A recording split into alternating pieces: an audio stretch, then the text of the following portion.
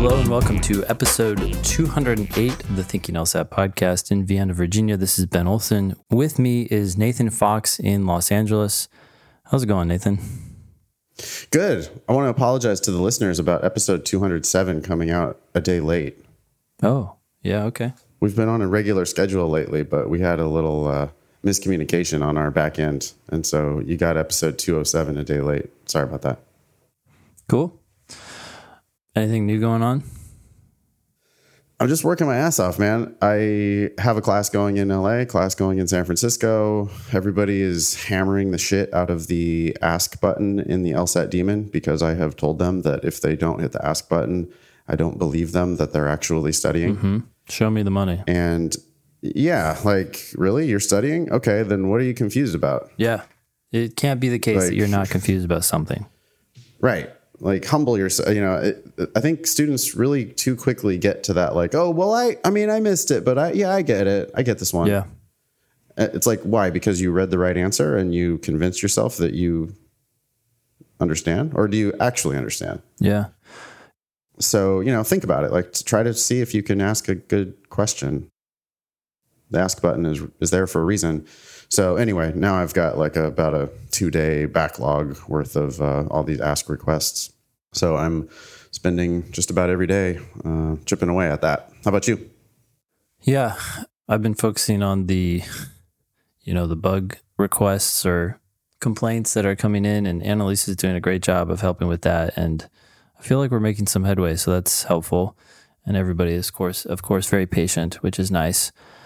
But it's, I don't know, it's onward and upward, right? That's the goal. Yeah, I mean, Annalise is kicking ass. Our whole team is kicking ass. I mean, thanks really to everybody for killing it. It's not me and Ben, really. Mm-hmm. It's everybody else doing all the work. So thanks so much to our team. Speaking of our team, I got an email yesterday from our recently dear departed producer, Sarah. Yeah, what's up? From law school. Well, she had, it looked like only time to write like a 1-sentence email, but she just said, she actually had said that one of the first classes that they made her take in her LWR class is called Reading for Comprehension. It says this is the first part of her legal writing homework at actual law school, and it's titled Reading for Comprehension. And it talks about how you need to start off making sure you understand what you're reading. Because even if you're going slower, over time, you'll become faster if you focus on comprehension first. Wow. Okay. That's some solid advice from law school. I'm surprised on some level, actually, to hear that. Well, yeah, I mean, but I'm not, though, because, like, you do in, like, legal writing, you really have to, it has to fucking make sense. Mm-hmm. It has to add up, right? Like, the pieces have to be connected. And that's what we keep yelling at people about with logical reasoning and with reading comprehension both. Like, you really do have to get it. The words make sense. Yeah. You can totally predict the answers because there's just like, well, there's a reason why this argument doesn't make sense. You can figure out why. When you figure out why, that's the answer. Because things are actually supposed to make sense. This isn't college where you have a 1,000-page reading assignment and then you have to write a 70-page paper that's basically nonsense. Yeah. Right. This is like technical writing. Legal writing is technical writing. These briefs are going to be like short, but they're going to have to actually add up. Yeah. And so, it's interesting that that's her report. She says she misses us, hopes we're doing well. Oh, that's great to hear. Hey, so last couple episodes ago, or maybe last episode, I can't remember, I told you that I had started reading Nonviolent Communication by Marshall Rosenberg. Yeah. Well, I ended up finishing it and then started reading it again. I really like what he has to say. I still have some skepticism about some of his claims, whether they're actually true or just psychologically helpful. But regardless, I found it to be a very helpful book and good at least for me, I'm sure a lot of people could take away many different messages, but becoming more in tune with what you're feeling and why you're feeling it. And the whole book is about language, which is interesting to me because the LSAT's all about language, but basically he says over and over again, the way you talk about how you feel about things and how you perceive things affects how you feel about things and how you perceive the world. And he just goes through a whole litany of phrases that we use so often that distort reality. And example? Yeah, let me give you an example. Thanks for asking. So one thing that he likes to harp on is people will say, oh, so-and-so made me angry or made me upset or sad or whatever. And he's like, well, hold up. Your feelings, in large part, according to him, I don't know if this is true, but according to him, come from the thoughts that you have. And you have a lot of control over what thoughts you decide to dwell on. And so when someone does something, it's not so much, and he gets all into this like causation stuff, but he's like, it's not them making you angry. It's how you decide to interpret and react to their behavior. And it's one of those things where it's like, yeah, but, you know, if someone stabs you in the shoulder, like, I feel like they're kind of making me angry. You know, it's like I like to like push back and think about what he's saying, but it's one of those books where it's really challenging the way I see what I say and how I interpret the world.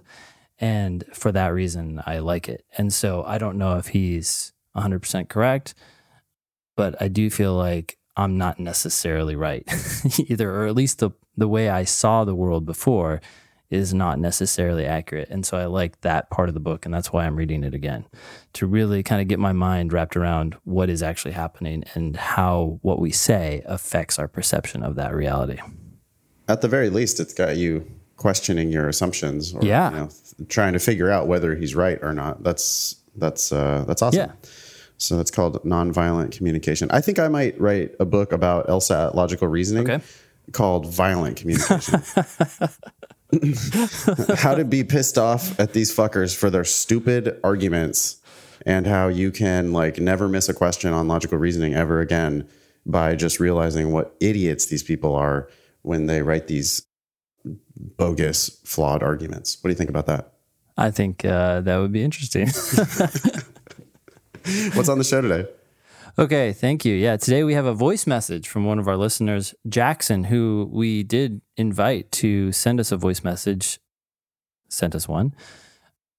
We're going to have a pearls versus turds on, or some tip, I guess, from Nebraska law. Someone wrote in asking, should they do pre-test warm-up? We have some logic gamed advice, and if we have time, we'll hit another logical reasoning from Prep Test 71. Cool.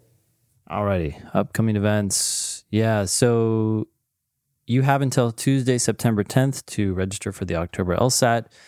If you are ready for the September LSAT, then you should be ready for the October LSAT, and it probably makes sense to sign up for that, even if you're not sure whether or not you're going to take it, just so that you have that option if you decide to take it after you get your September score back or whatnot. Yeah, that advice especially applies to people who want to apply this cycle for 2020 admissions.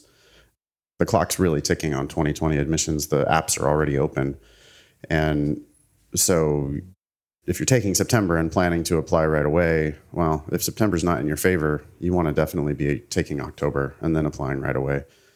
If you're not applying until, next cycle for 2021 admission, then it's not as important, right, that you take the October LSAT. Yeah.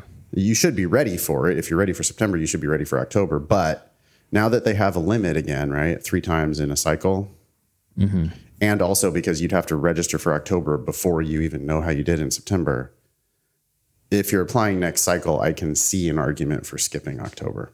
For sure. Yeah. In that $200 incentive, right, to skip it potentially. Yeah. So you could just say, I'll wait, get my September score, and then maybe register for November. But don't do that if you're trying to go to law school in 2020. 100%. Okay. I agree. Yeah, so just to clarify, there's the September LSAT coming up, then we have October, then we have November, and then we have January and February and March. So I think there's been some confusion. People will contact me and they're like, okay, well, I can't make the September, so I think I'm going to shoot for November. And I say, wait, do you know about October? And they're like, no, I didn't know about October. Or they know about October, but they don't know about November. They're just looking right ahead to January. So there's a lot of tests coming up. Yeah. Chances are there will be one that fits your schedule. But you also might want to like look and see right now what testing centers are available. I'm hearing more and more people like trying to register for October, but there's nothing available in their area. Maybe because the LSAC doesn't have enough iPads or whatever, tablets. Yeah. Anyway, that's a bummer. They frequently do at the last minute open up more sites, but right now I have heard of people. I get like a lot actually of emails of people saying, "Yeah, I'm trying to register for October, but there was nothing even close to me, like not in my state," and so I had to register for November. Huh. Interesting. Yeah. Good to know. You can always email the show at help@thinkinglsat.com. Send us your selfies. You can listen to us on Spotify, Apple Podcasts, YouTube, Stitcher, and our lovely website. Thank you, Sarah, the long-lost Sarah. Yeah. thinkinglsat.com. Leave us a review on iTunes or anywhere else that you listen to the show. We love it, whether it's good or bad. You can send us a voice message via Anchor. That's an app. Or you can just record it on your phone and email it to help@thinkinglsat.com. We'll take it in any form that you want to send it to us. We have a podcast / demon review. Okay. What, you want to read this? Sure. Guys, I just got wind of my 173. I owe you. Thanks for the pod. Why do people do that? Why do people do what? Shorten podcast to pod? Because it's cool. Is it?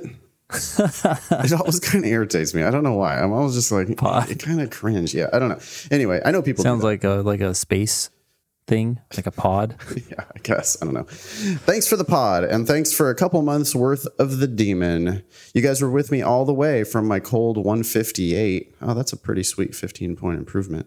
It's been a pleasure to get to know you. You're the best in the game and funny as shit to boot. Sincerely, Boston Rob. That's nice. Yeah, that's great to hear.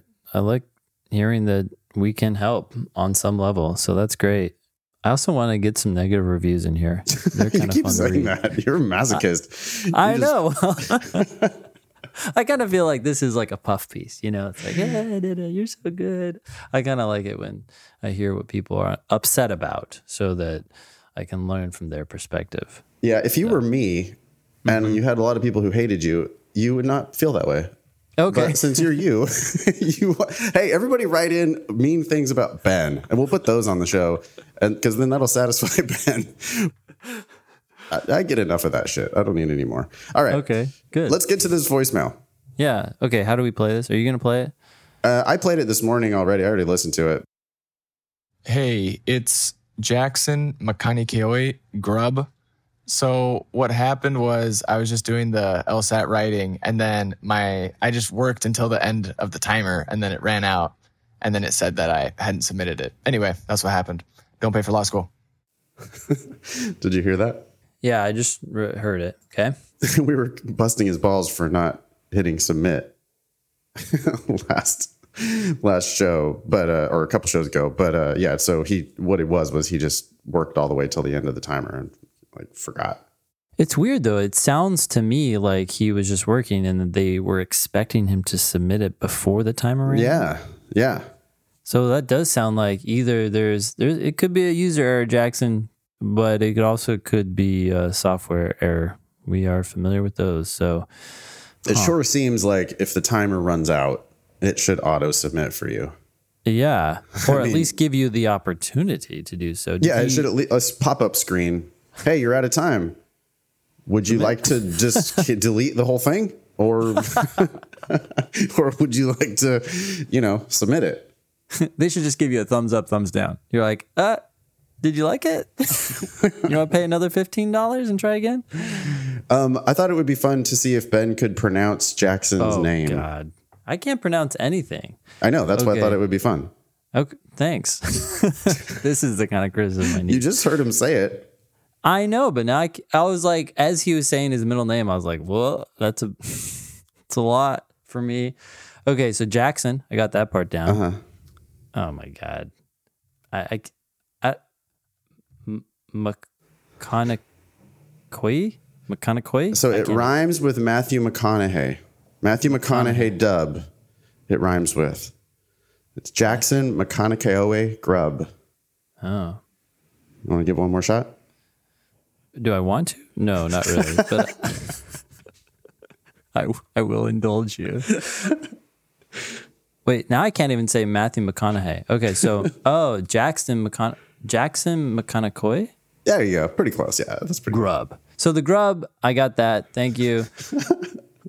That was interesting. I wasn't sure how that E at the end of your name would be pronounced. Yeah. But I suck so bad. I always pronounce things like shit in class.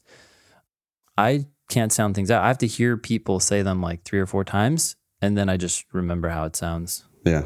And that's not just for like names like this. I'm just like talking about words that are not as commonly used. So I don't know what to say about that. I could take a class, I guess, but I've memorized enough words in my life now that I can get through. Ready for this pearls versus turds? I am, yeah. This is I think it's serious. about personal statements. This guy looks serious. I know. Okay, so we have pearls versus turds. 4 pearls, 19 turds, 11 ties.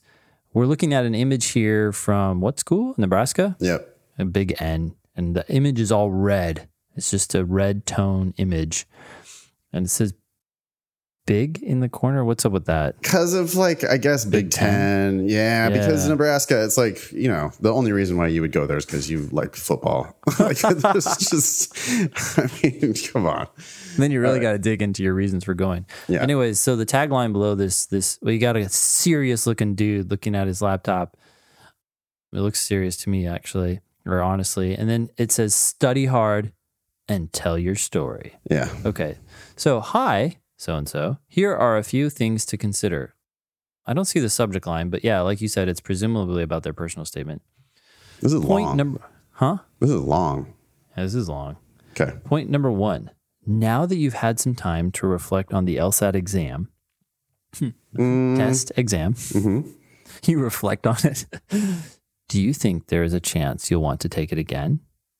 Most people do better on the test the second time they take it.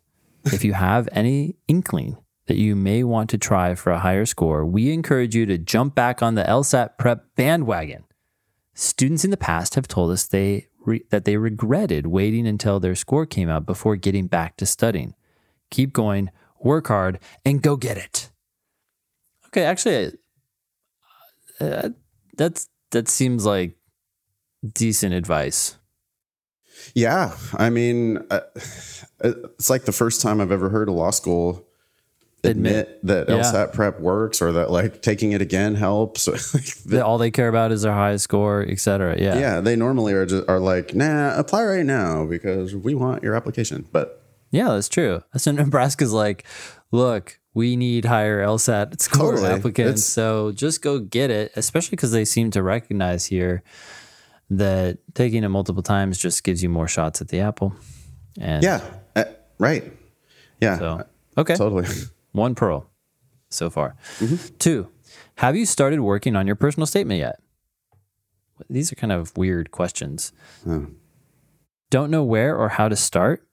A great beginning might be to tell the story of how you first became interested in law. That's interesting. That's weird that they're asking for that.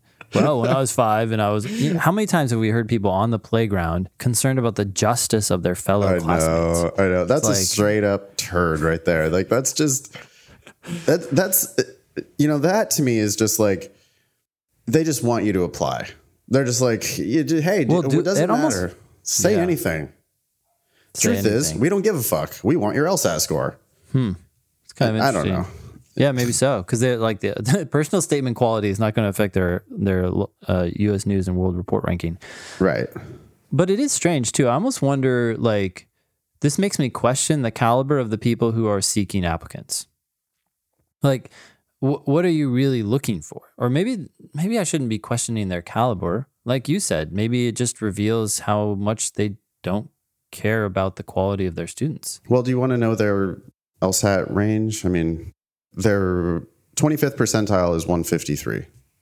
Their 75th percentile is 160. They're 75th. Okay, he's 160. Okay. Yeah. So like they really do need there's the clear path for them improving their law school is to get people with better LSAT scores. So they're worried about people who have writer's block, and they're like, "Look, just write something." Yeah, they're like, "We don't care if you go to 160, you're in." Yeah, this is very interesting advice actually when you contrast it with what they just told you. They're like, "Get the fucking highest LSAT score you can get." Yeah, and that then really we don't matters. care, just apply. Okay, this tip continues. Was it when you saw a news story that inspired you to want to work for social justice? My God, they really don't care. Yeah. Did your business studies start getting you motivated to go down the path of preparing contracts or exploring tax laws? Was there someone you met whose legal work inspired you? Think about what first made you think that law would be a good direction for you and start playing around with telling that story. Playing around? Ugh. I like the fact that they're using natural language. You know, a lot of these law school emails are stuffy, but this is getting a little too informal for my taste. But I just think it's bad advice. Like, please don't write your personal statement about that. That's dumb. That's so easy. That's like anyone can write that story. Like, oh, no, it's because I met a certain person or because I saw a certain story in the news. Yeah, everybody saw that story in the news and everyone met someone who's similar to the person that you're going to write the story about. And like, you're just not, it doesn't do anything. It's like, like, no shit, you at some point decided you wanted to be a lawyer. Otherwise, you wouldn't be applying to law school. Like, I can assume that something happened in your life that made you want to be a lawyer. I don't really care what that is because everyone has that story. Yeah. Like, I want to know, like, who are you? Who are you? Are you going to deliver? Yeah. Like, show me something that you've done. Like, show me we say this all the time. I don't want to beat it up too much, but like, I want a real recent story from your life where you do something productive. Yeah. Like where you're successful in doing something. I want to see you winning. Yep. 100%. Okay. So we have a pearl, a turd, a stinky turd, and then 3. Have you chosen the law schools to which you will apply? You might start making a short list. Okay. We recommend selecting a couple of, by the way, is the standard here, but they don't say that. A couple, quote, solid bet schools. These are, I'm not sure why you need to put that in quotes. These are schools that are high quality, meaning they have a good bar passage and employment rates and good reputations, but will also be schools where you have a good chance of being accepted and that you can afford. You mean scholarships? Is that what you're talking about? That you can afford. Show me the money. Yeah, that's where's what we're the hold for. on. I'm going to look at their scholarship matrix here. Total percent receiving. Wait, hold on. It costs what? Weird. Their 509 does not have their tuition on it. It's an undisclosed number. Yeah. But they had 71% of the class, right? 71% of the school right now is receiving grants. And whoa, holy shit. So, oh my God. Wow. They have a really stark difference between. So 4% of the school getting less than half tuition, 24% of the school getting half to full tuition, 3% of the school getting full tuition, and 40% of the school getting more than full tuition. Oh my gosh. At Nebraska. Wow. Now, we don't know how much more than full tuition. That could be just, like it could be literally $1 more than full tuition. We don't know how that all works out. But, even if we just assume that that's full ride, that's still 43% of the school getting a full ride. Wow. So wait, hold up. So this just betrays exactly their motives, right? Look at tip 1, do the best you can on the LSAT. We're going to pay you to come here. Big time. Yeah.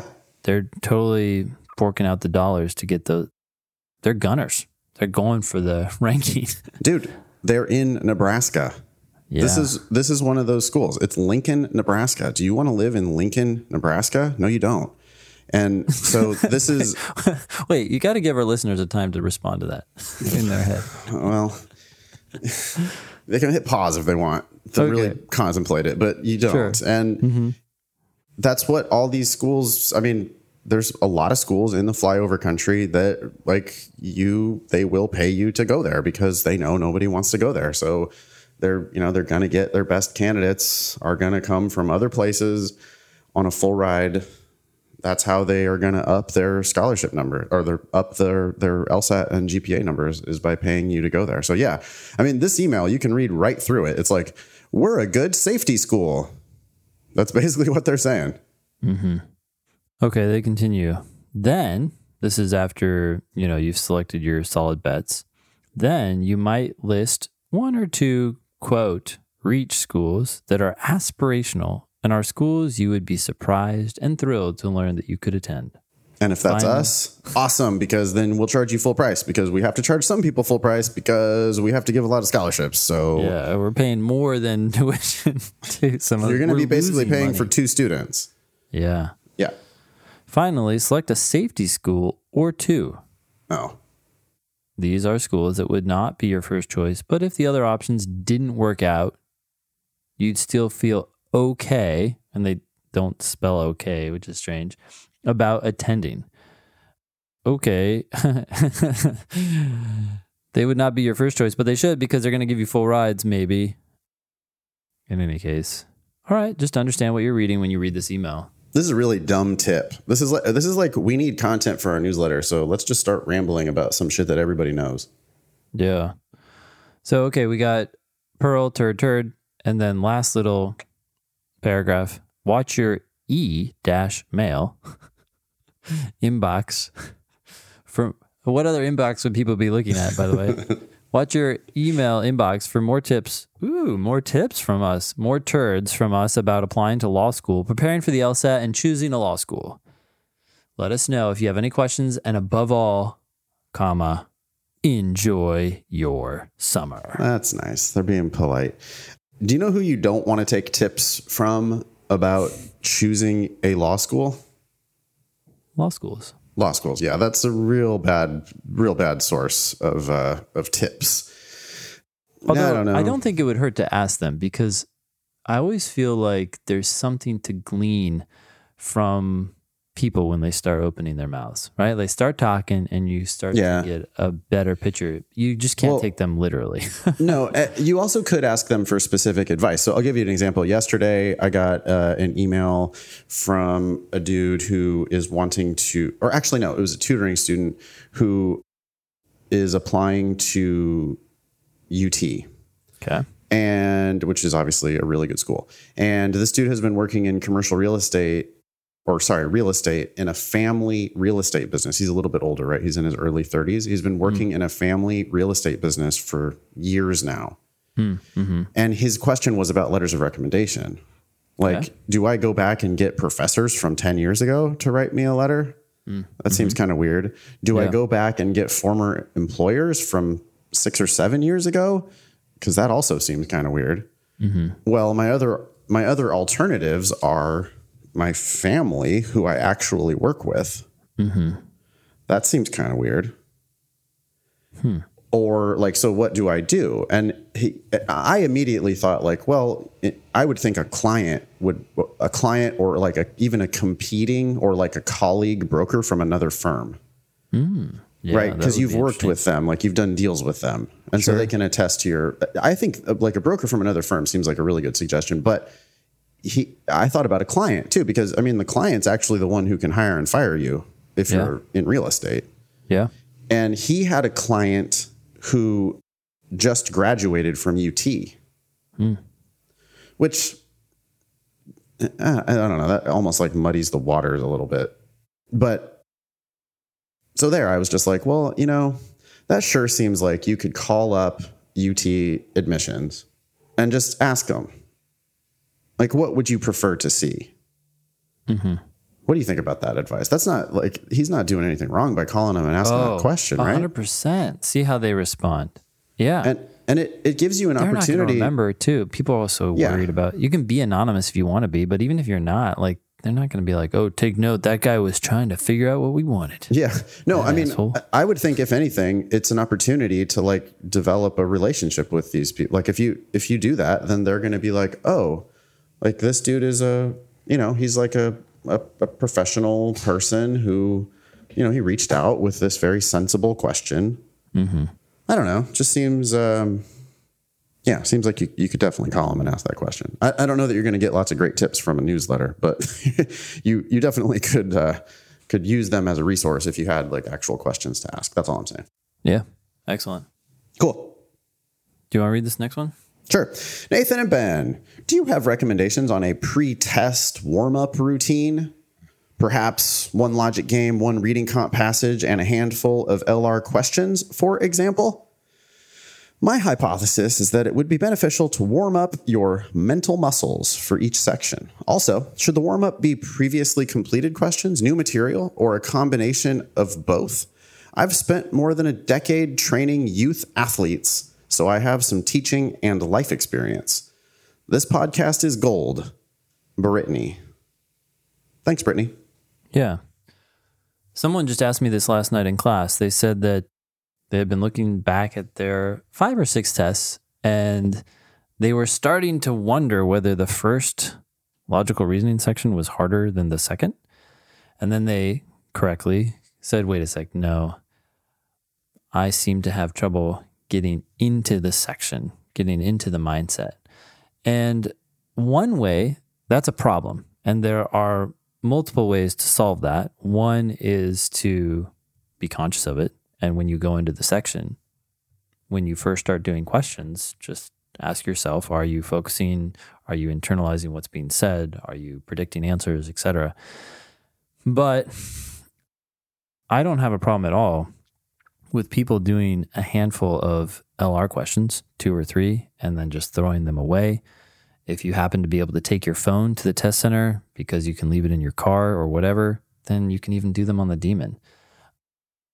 I wouldn't stress about it too much. I think, Brittany, here you're looking for a very specific like warm-up routine, and I don't think it matters. Just do a few questions and then don't worry about it. And I would only do that if you feel like you're consistently struggling to sort of get into the test. I wouldn't just say to everyone, oh, go do a warm-up routine. Some people struggle at the end of a 5-section test. And so doing a warm-up routine would just extend this process out longer. Yeah. So I wouldn't say everyone do this. I would say if you find trouble focusing at the beginning of a section, especially where it's easier, and you should already be focusing, then maybe this makes sense for you. I don't have a problem with it. Yeah, my default assumption is that nobody needs to do this unless, if you've learned, like Ben says, if you've learned that you suck on the first section consistently, and if you feel like you just don't get rolling until section 2, then fine, like do a little bit of a warm-up routine. Don't take it too seriously. Don't like burn your eyes out or whatever. Yeah, 100%. Don't score it. Like, don't worry about really whether you're getting it right or wrong. Just like get the ball, whatever it takes to get the ball rolling. But I don't think most people probably don't need to do this. It's a long day, 5 times 35 minutes, and it's not running. There's not physical exercise here. You're not going to like hurt yourself or get a cramp if you don't warm up. So, I mean, are you doing this on your practice tests? Like, if you're not doing it on the practice tests, then I don't think you should be doing it on the official thing. So, like if you decide that this is something that you need to do, then I think, okay, fine, you should start doing it consistently. Yeah. But something short, a few questions. Yeah. Like I've heard of people doing a logic game that they have done before. Like even, I thought it was kind of cool on a piece of, on a paper, like a printout of a game, and then erase it and then do it again on that same paper. So you can actually like see the ghost of your previous diagram.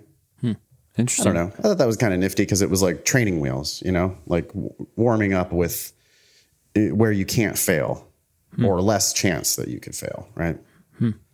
Yeah. But again, like I said, default presumption, I would never like encourage people to do this unless they like really thought they needed to. Sure. And even if you don't need to, but you think you do, I'm okay with it for the placebo effect. Like that gets you that's what I'm saying. calm. If you think you need to, then maybe you need to, but Yeah. you don't need to, I don't think. Yeah. Next one. Yep. Okay. So, all right. See, this is the kind of thing I suck at. This is Manuela. Is that right? Sure. Okay. Manuela writes, I would really appreciate advice on approaching logic game questions along the lines of, quote, is completely determined if which one of the following is true. I resort to answering these questions by brute force and testing answer choices one by one. What is your thought process through this question type? Thanks for your time and help. I look forward to hearing back. Kind regards, Manuela. That's a good question. That's a very good question. And it's funny because I got it twice last night. So I feel like this podcast is meant to be or something. Yeah. Anyways, in the 2 games that we were doing last night, we were actually doing them from Test 87. And they have, in both of these last 2 games, they had if-then statements. And I said right before doing these questions, I kind of gravitated to the variables that were in the if clause of those if-then statements, because if I knew what the if clause variable was going to do, then I would also know what the then clause variable was going to do. So it seemed more likely to result in things being determined, right? And so in both of those cases, it happened to also be the answer. But I would say when I encounter these questions, I look for variables that seem to tap into other rules because they're going to have a bigger impact. Yeah. The other thing I look for sometimes is floaters, because if a floater truly seems to be kind of moving around in a lot of my different, mini diagrams or my worlds, then maybe there's no other way to pin it down. So then I might go after a floater. But there was one other thing. I can't remember what it was. While you think of that, let me just make sure that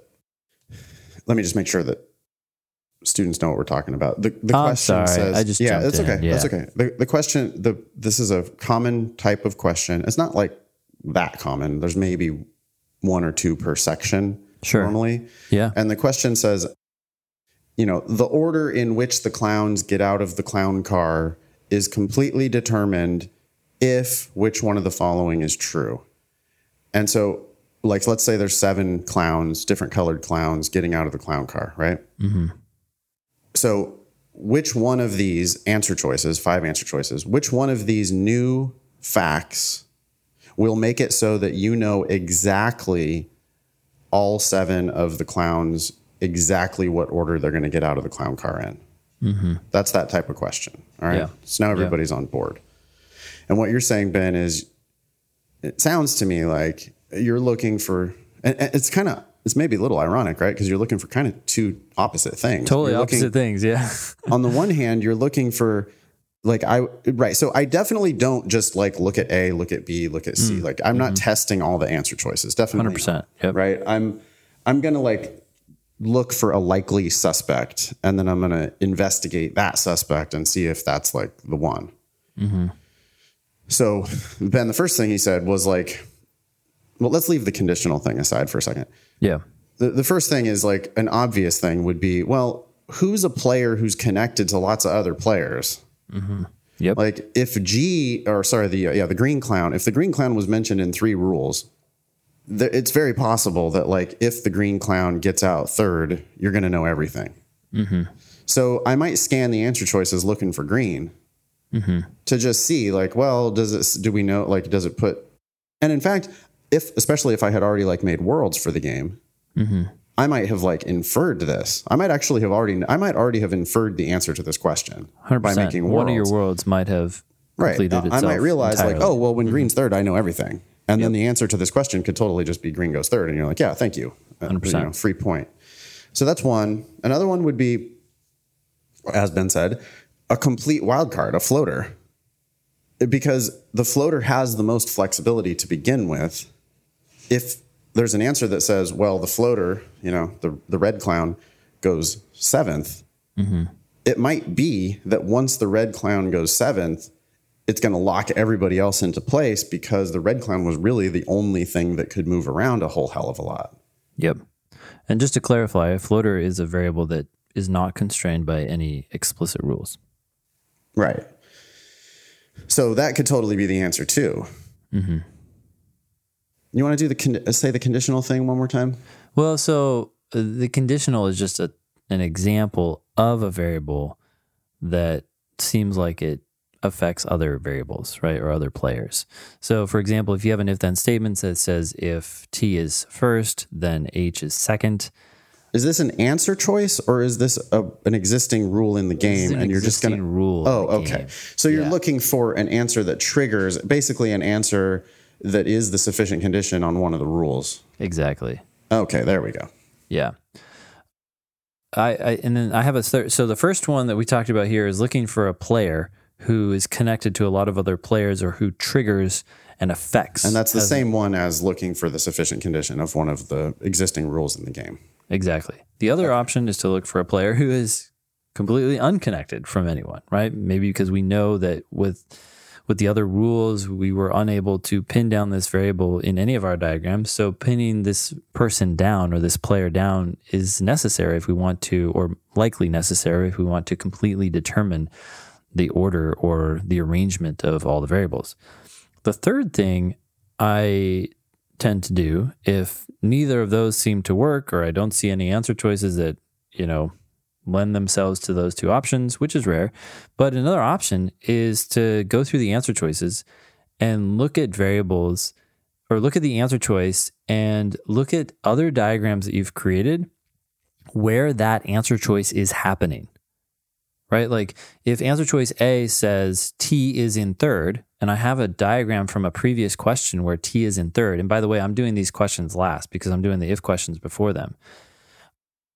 If I have a diagram where T is in third and it clearly did not get played out, there were things left moving around, then that answer is wrong, right? So that's one way to also go through these answer choices and save a little time so you don't have to test everything. Yeah, I'm definitely doing the testing them out of order, looking for likely candidates and then seeing if that'll do it. Okay, will that do it? Okay, will that do it? It's like you have 5 suspects in 5 interview rooms, interview room A, B, C, D, E. Yep. You don't necessarily have to interview them in that order. Nope. Right? If one of them has a whole bunch of priors, you might go looking for that guy first. Yeah. And so that's where we would maybe use a little bit of intuition to see if we could find the answer, out of order rather than just like go through them in order. Yeah. Cool. That's a really good question. Thank you. Maybe we should make that into a podcast clip for the course in premium. Ooh, a fundamental. Make it so. All right. Prep test 71. Yeah. Section 2, logical reasoning. Question 10. Let's do it. If you want, you can pause the show here. Go get yourself a copy of this question. This question is now, I guess, in the public domain since the LSAC released it on their digital familiarization tool. We'll never be able to say that word right. I mean, it's right, but it's just an inherently flawed word. I will just always say it as clunky as possible because it deserves to be said that way. Yeah. All right. Let's see. I'll read this one. Vincent says, no scientific discipline can study something that cannot be measured, comma. Wait, hold up. I'm already like, what? Yeah. Mm-hmm. Yep. You can't study something without measuring it. If you can't measure it. If it's a scientific discipline. I mean, I'm feeling what Vincent is saying. Like Vincent I'm feeling is saying, it on one level, but like, I don't know. I mean, there's a lot of shit you can study without necessarily having a lot of details. I don't know. Anyways. Yeah. Vincent, I mean, I think this is a premise, right? Sure. Vincent says no scientific discipline can study something that cannot be measured. That to me is like basically Vincent is proposing a definition of science. One aspect of science is that you have to be able to measure shit. Yeah. But we're having that reaction, right? Because if you're not having a reaction to that, I fear strongly. Yeah. That you're just like, I don't know, how do I describe this? Perusing words. Yep. That's how everybody does it. Even people who are, scoring pretty well, like people scoring in the 160s. I had a couple tutoring sessions yesterday, and I could tell that these guys were just like not sinking their teeth into it. That, they would just read that and go right on to the next thing, and not really like, they just don't process it. It's just like words. Mm-hmm. What did Vincent say? I don't know. Something about science, measurement. I don't know. And it's like, okay, dude, what you needed to do was there's a comma and, right? Mm-hmm. So the first half of that is like its own thought. Yep. And you need to engage with that thought. Like, what's Vincent doing here? Is this Vincent's conclusion? Is this Vincent's evidence? Is that like, what do you buy it? And even if you don't buy it, like Ben's objecting. Ben's like, wait a second. I can study stuff that I can't measure. Why? Really? Yeah. But you don't have to buy it. If you recognize that it's Vincent's premise, then you go, okay, Vincent, granting your premise, which I might not actually agree with in real life, mm-hmm. but granting your premise, now what else you got? Like, where are you going to go from here? 100%. And you got to be able to just like tune into these and kind of, boy, it's just a pause, isn't it, Ben? It's just that like magic 5 seconds. Yeah. But I don't have time for that. You don't have time not to. We've said it 100 times. Yep. Okay. So Vincent says that you can't, if you're doing science, you have to be able to measure things. Okay. And then he goes, and since happiness is an entirely subjective experience, comma, I'll take another pause there. Mm-hmm. Like, do I agree that happiness is entirely subjective? Are you telling me that I can't measure happiness in any objective way? Mm-hmm. I don't know. Maybe you're right. Maybe you're wrong. I don't know. Yep. Sounds like Vincent is giving premises, right? The word since is indicating a premise. Yeah. And partly because we have and, which is also a premise indicator when it comes between two claims. Mm-hmm. And since I'm going to do less like evaluation of whether or not I agree with that, I'm more apt than I was with the first claim to just accept it, but I'm still making sure that I understand it. Mm-hmm. So Vincent says happiness is entirely subjective, comma, it cannot be measured. Ugh, bad. Well, there's an assumption in Vincent's argument. Yeah, there is. That's why Vincent, it's bad. Mm-hmm. Yeah, Vincent has assumed that you can't measure things that are entirely subjective. Yep. I don't know that. No, I don't know that. I don't know shit about any of this. Yeah. But so here's what we got. Vincent has two premises, an assumption, a kind of a sub-conclusion, and an unstated conclusion. Right? If you add all this up, if you give Vincent his two premises and his assumption, then you would conclude that science can't study happiness. Sure. So, I mean, that's what he's saying. The like, explicit conclusion is that happiness cannot be measured. But then the implication when you combine all this together is, you can't study happiness. Yep. Yeah, if he reordered the whole thing, he would go, happiness is entirely subjective, so it can't be measured, which contains the assumption that subjective things can't be measured. Mm-hmm. And then if he said no scientific discipline can study something that can't be measured, then there would clearly be an unstated conclusion here, which is science can't study happiness. Sure. Okay. All right. Now, all that goes through our head in 10 seconds. Mm-hmm. Yolanda. What do you got, Yolanda? Yolanda says, just as optometry relies on patients' reports of what they see, happiness research relies on subjects' reports of how they feel. I guess, yeah, I already knew, I like predicted what Yolanda was going to say next. I'm like, Yolanda, are you saying that optometry is a science? Mm-hmm. And that's her final sentence. She says, surely optometry is a scientific discipline. Okay, so Yolanda has said, hey, look, optometry is a scientific discipline. That's a premise of her argument. Mm-hmm. Another premise of her argument is optometry relies on patients' reports of what they see. Mm-hmm. And she compares that to happiness research, which relies on subjects' reports of how they feel. So I guess she's talking about subjectivity, huh? Because she's talking about subjects' reports. Yeah. And how they feel, which sounds subjective. So the question turns out to be a disagree question. Vincent's and Yolanda's statements provide the most support for concluding that they disagree over which one of the following. Do we think they're arguing about evidence, or do we think they're arguing about conclusion, or do we think they're arguing about both? I think that they're arguing about both, but the conclusion part sticks out to me more right now just because Yolanda said surely optometry is a scientific discipline. And that suggests that she thinks that happiness is as well.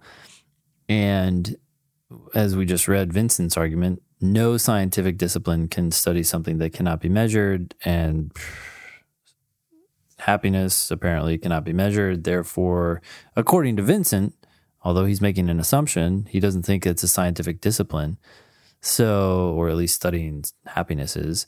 So I would say she thinks happiness research is a scientific discipline. He's saying it's not. But I'm open to other disagreements or point of issues. And I would probably just go into the answers and look and be like, oh, wait a sec. What does Vincent think? What does Yolanda think? It's interesting, though, because if you cover up the answer choices, I was just going to ask you, does Yolanda disagree that happiness is an entirely subjective experience? She doesn't talk about that. Yeah. Right. So, no. Yeah. We don't know, really. That's the problem. Right. We don't know. Does Vincent disagree that optometry is a scientific discipline? Doesn't talk about it, so we have no clue. Right. Yeah, it's just like you can basically predict what the wrong answers are going to be. Right? Because it's just like things that Vincent said but Yolanda didn't talk about, things that Yolanda said but Vincent didn't talk about. Those are not going to be the answer because we need something that, like, on the page, we know for sure they're disagreeing about. Yeah. Okay. Answer choice time? Let's do it. A says happiness is an entirely subjective experience. Okay. Yolanda doesn't talk about that, so that's out. B says optometry is a scientific discipline. Vincent doesn't talk about optometry, so that's out. I did not read those answer choices before I knew that those were going to be wrong answer choices. C, a scientific discipline can rely on subjective reports. Okay, so this is interesting. This is not something that I predicted or thought about, but I would go back and think about each person individually. So subjective reports, what does Yolanda say? Well, she says that both of these disciplines, optometry and happiness research, rely on subjective reports. She also says optometry is a scientific discipline. So clear yes from Yolanda. She would agree on that. Yep. Wait a sec. So Vincent says happiness is entirely subjective. It can't be measured. So to say that a scientific discipline can rely on subjective reports, he doesn't talk about reports, but it kind of alludes to that idea. So I would keep this open. I wouldn't pick it. I don't think you would even go through that analysis, honestly. I think you would go, well, maybe let me see what D&E have to say. Yeah, I don't know. I mean, I don't think you would take a lot of time. I think you would go, maybe, because if you can get rid of D&E, then the answer is then you would go through the analysis, I think. Mm-hmm. Anyway, D says happiness research is as much a scientific discipline as optometry is. Okay, Vincent doesn't talk about it. It's out. Vincent doesn't talk about optometry at all, and Yolanda doesn't take the position that happiness research is as much a scientific discipline as optometry is. She just says optometry is science, and happiness research is similar. Mm-hmm. But she's not saying she's definitely not saying that the two are equal. I mean, what? E, experiences that cannot be measured are entirely subjective experiences. Okay, so this is a false contrapositive of what Vincent was saying. Right. I mean, I don't mean to use LSAT jargon, but Vincent basically assumed that if something is entirely subjective, it can't be measured. That's not saying if something cannot be measured, that it's entirely subjective. That's confusing your if and then statement or your necessary and sufficient conditions. Right. And Yolanda didn't even talk about things that can't be measured. That's right. So that's a terrible answer. Terrible. So A and B were predictable wrong answers. D and E are just like not what these people are talking about. Go back to C. A scientific discipline can rely on subjective reports. Vincent said no to that. Yolanda said yes to that. Yeah. And So one that's thing, the answer. I felt like when I did my analysis, there was a little question mark in my head about Vincent. And I think that the test writers may even have thought that on some degree because they said provide the most support for concluding that they disagree. Hands down. Like there's the most evidence here for C that they disagree about it, even if it's not a must be true in my mind. Yeah, I mean, maybe if you change subjective reports to subjectivity or something, then you're happier with that Vincent took a position on Yeah, that. exactly. Yeah. But it's so small. I don't Whatever. Yeah. Especially compared to these other answers. They're horrible. Yeah, that's what And like that's all that ever matters. Right. And so you'll get students who are like quibbling with C. Well, wait a second. Reports was never mentioned. It doesn't talk about subjective reports. And it's like, yeah, I know, but what else are you going to pick though? Yeah. Because That's what it always can't. comes down to, right? Well, what'd you pick then? And tell me why you think that's better, because that's all that matters.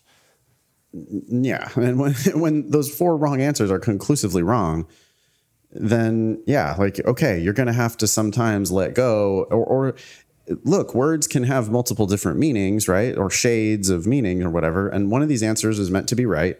Mm-hmm. And you've identified the 4 wrong ones and you've got a tiny little baby quibble with the other one. Well, okay, fine. Let go of it. That's the answer. Move on. Yeah. Yeah. Cool. Let's see. We just hit the 1 hour mark. You want to do one more question? I say we wrap it up, actually, if that's okay. Yeah. We're giving them what they pay for already, I guess.